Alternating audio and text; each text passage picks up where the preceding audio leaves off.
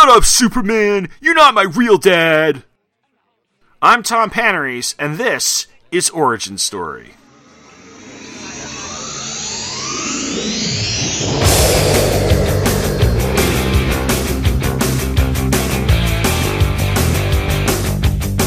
Who are you?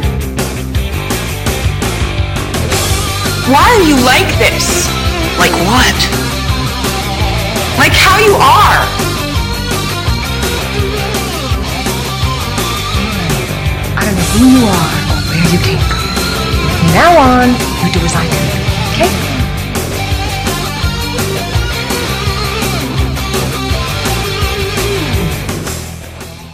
Hello and welcome back to Origin Story, a podcast mini-series brought to you by the Two True Freaks Internet Radio Network. I'm Tom Panarese, and what I've been doing over the course of these 33 episodes is taking a look at the books that I bought from the summer of 1986 until the fall of 1987, which is the first time I collected comics. Our comic this time around is The Adventures of Superman number 429, which came out on March 19th, 1987, with a June 1987 cover date and had a price of 75 cents. The cover is by Jerry Ordway, and it shows Superman in the snow fighting a huge guy who looks like he's wearing some sort of power suit, and that villain's name is Concussion, by the way. While Adam Grant pulls at his leg and seems to be wanting him to stop. Much like the previous issue, it's a solid cover from Ordway, whose art during this era of Superman is just tremendous. It's not as explosive as the previous issue, but you do have to wonder why the kid is holding on to his leg and trying to get him to stop fighting, so it definitely draws you in. Credits on this one are as follows: Marv Wolfman and Jerry Ordway, writer and artist; Albert de Guzman, letterer; Tom Ziuko, colorist; edited by Andy Helfer and Mike Carlin; and Superman was created by Jerry Siegel and Joe Shuster. Although it has to be noted that Siegel is spelled S-I-E-G-L-E instead of S-I-E-G-E-L, and Shuster is spelled S-C-H-U-S-T-E-R instead of S-H-U-S-T-E-R. Plus, Shuster's last name is only given, so it's Jerry Siegler and Shuster. I can now hear Rob and Shag screaming for Brenda Pope to save them right now. Anyway, our story is called Old Ties, and it opens with Superman spotting a Concorde in trouble as its engines are on fire and is headed to crash right into the middle of Metropolis. He grabs the plane and manages to set it down in the water. Meanwhile, in another building, a group of people in robes known as the Circle plot against Superman, declaring that he needs to be eliminated. One of them says that he will take care of it and takes off the robe he is wearing and armors up, declaring that I will be the first to reveal the true nature of our strengths. For humankind, I am no longer Stula. I am Concussion. The Circle then decides it will reveal itself and act more overtly. Superman flies back to his apartment building, does a quick change into his bathrobe, and is just in time to have Cat Grant knocking on his door.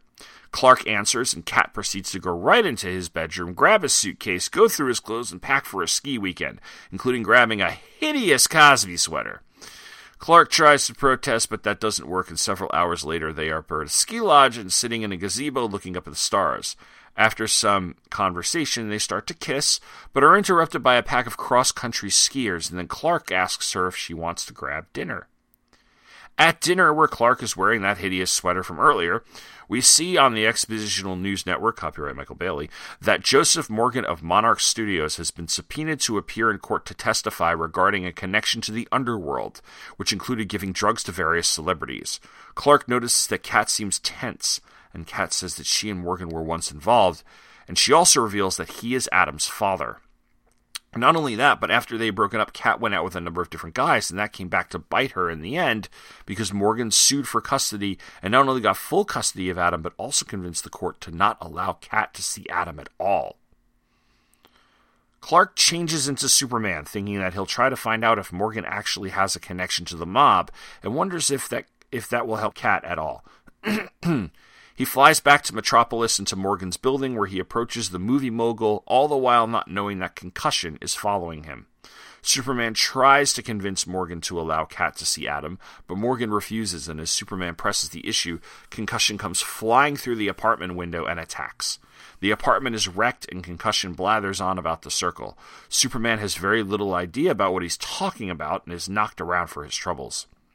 Morgan is knocked down as well and seems to be having a heart attack Adam screams at Superman to get away from his dad, and as Superman tries to help the man, concussion attacks again.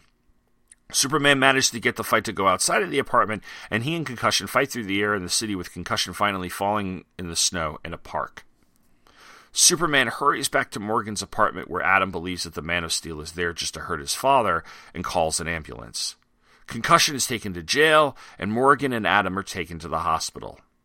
At the hospital, Kat pleads with 2 police officers to let her see her son. One of them says that Morgan allowed her to see him. When she goes in, Adam says, "Dad said you might come here. You're Miss Grant, aren't you? You're my mother." Kat says that she is, and she wants to tell Adam that she loves him.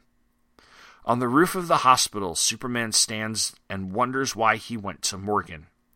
"I've tried so hard to separate the Clark Kent part of my life from the Superman side. So why did I let them cross over like that?" he thinks. "Am I Clark Kent, or am I Superman? I've avoided thinking about that in the past, but I can't do that any longer. I need some answers. I need someone to talk to. I need to go home." And he flies off. Now, I have this comic book in digital format from Comixology, and pages 2 and 3 are a double-page layout that almost looks like a large version of a Sunday comic strip. It's presented that way, so I have to turn my Kindle sideways to see it in its full glory. It is 2 panels up top, with one of them being the credits, then 4 panels, and then 4 more. Well, 3 plus an inlaid one. And in that entire sequence, you see Superman catch the plane, fly it over Metropolis, and then do the Sully landing in the harbor. And it is gorgeous. Ordway is such a great Superman artist, and here he relies on several different camera angles, as well as a couple of key close-ups on both Superman and the plane to set the scene. And to be honest, the plane crash has little to nothing to do with the plot, except that it gives us Superman in action doing Superman things. And since it's drawn so gorgeously, I honestly don't mind. In fact, if there's one quibble I have with anything artwork-wise, it's this sweater that Ordway draws Clark wearing. It's yellow and black and white and has this alternating design of triangles and weird Native American Southwestern-looking designs. Good God, it just hurts my eyes. Plus, Kat picked it out for him and had him wear it, which, man, I don't even know who is to blame for this particular fashion disaster. Because if Clark actually bought it for himself, then I hope Lois finds it at some point in their relationship later on and puts it in the Goodwill pile right away, or maybe even the incinerator. Speaking of Kat, this is a good issue with her because Wolfman does a great job of progressing her character and making her even more three-dimensional than she had been in her first appearance. In fact, there are a lot of times where I actually like the way he writes Kat Grant more than I liked the way that John Byrne was writing Lois Lane at this point in time. But it's been a while since I've read any of Byrne's Superman, so don't completely hold me to that. But really, we see Kat swoop in her way to get Clark out of town and up to the ski resort, which is silly, but right out of some sort of madcap romance or movie or television show of the day, and it works really well, especially the way that their conversation in the gazebo outside leads very naturally into a kiss. Well, until they're rather comically interrupted by the skiers. It's interesting, by the way, that Clark never changes out of the costume after he heads off to confront Morgan, and I'm honestly interested to see whether or not the possible Kat-Clark romance is further explored, especially considering that Adam is sort of in the picture again. The Circle as a villainous organization works okay enough. I know that Wolfman would have them as a lurking in the shadows type of thing for quite some time and would more or less conclude their story by the time he left with issue number 435. Concussion is the brawn in a very generic big bad villain sort of way, and a lot of this issue is a fight scene between him and Superman that takes them to various parts of the city and causes some property damage. But don't forget, this is a Superman comic, and while we had the plane rescue at the beginning of the issue, I don't know, I still kind of want to see Superman in a fight, right? It's a good fight, too, even if it does completely destroy Morgan's apartment.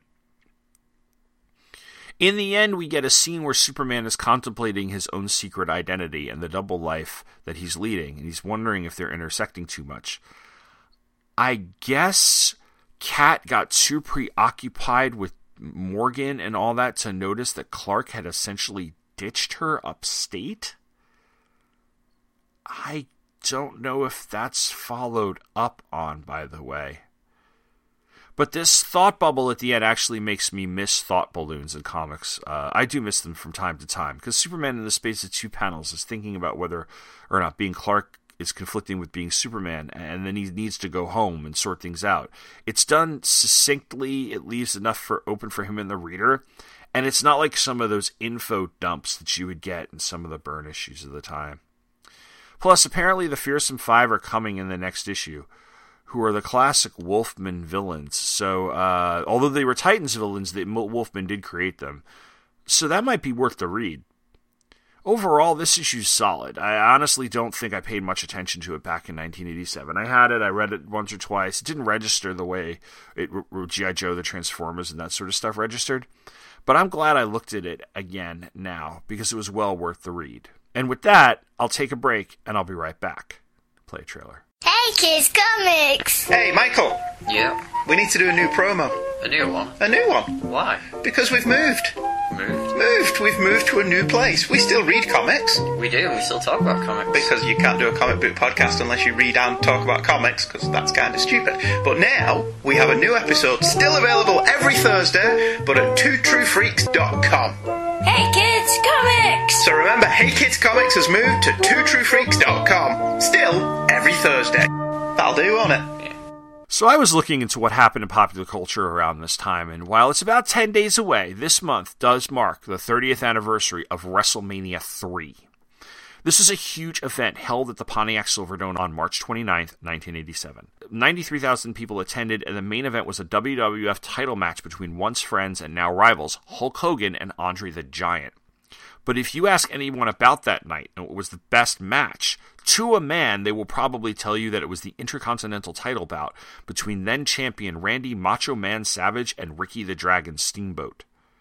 There's a storyline behind the whole fight, basically that it was in the months leading up to WrestleMania, Dragon and Macho Man were feuding, with one particular match being of note, which is when Macho Man, quote, crushed Dragon's larynx by throwing his throat into one of the metal guardrails that separated the audience and the ring. So that set up WrestleMania to be one of those well-built-up grudge matches, and it added some drama, that something about like George the Animal Steel constantly leering at Miss Elizabeth, and Dragon bringing Steel with him to ringside. But that's not what made the match great or well-known. It's the actual wrestling that took place in the ring. Now, I will admit that I like WWF wrestling, and I realize it's the WWE now, but I came to know it as the WWF in the 80s during the height of Hulkamania, and I'm speaking of the WWF period, so we'll just go with that. But anyway, so for the better part of a year and a half back in the late 80s and early 90s, I was into wrestling. Mostly at some point between WrestleMania 5 and WrestleMania 7. So it was a really short window, but one of the cool things about it was going to a video store, where you could go to the video store, and part of the original, that wave of mom and pop stores, and that was my video store. They carried a metric crap ton of videotapes of the WWF. I think it's because, like, it was in the miscellaneous section, and there was only so much, that was out on video, and the WWF would release these things, and it was all the WrestleManias. WrestleMania 4 had 2 tapes because it was huge. WrestleMania 5 had that Hogan Macho Man match, but WrestleMania 3 for the longest time was the one that we wanted to watch, and it was like always out. But eventually it came in one time, and we watched it. And the Dragon Macho Man match was the highlight of the videotape, and after realizing that it had been 30 years since the match took place, I decided to see if I could find it online. It took a little Googling. It's not readily available on YouTube in full, but I did watch it, which included an entire match as well as 7 extra minutes or so of interviews and commentary. I'm happy to say that 30 years later, it really lives up to its hype. I mean, you've got 2 guys who are at the height of their game. Everything that made classic WWF matches great. Macho Man walking out to pomp and circumstances, Steamboat walking out to some of the synth music from Rocky, followed by this exhausting match that goes 15 minutes. And Jesse the Body Ventura and Gorilla Monsoon's commentary just adds to it, especially all the complaining that Ventura does about referee Dave Hebner. There are 22 near pins throughout this match. You have Dragon and Macho Man throwing one another out of the ring time after time after time. You have Macho Man landing the flying elbow, which I still think is the best finishing move in all of professional wrestling. It's certainly one of the most gorgeous finishing moves in professional wrestling. It's just awesome to see. And then trying to do it again by picking the bell off the ringside table, only to have George the Animal Steel push him off the top rope and get the bell away from him. And then the match ends with this roll-up move that looks like it's coming from whatever is left of Dragon's exhaustion. Now, I haven't watched wrestling in like 25 years, so I can't tell you if anything has come around that's close to or better than this.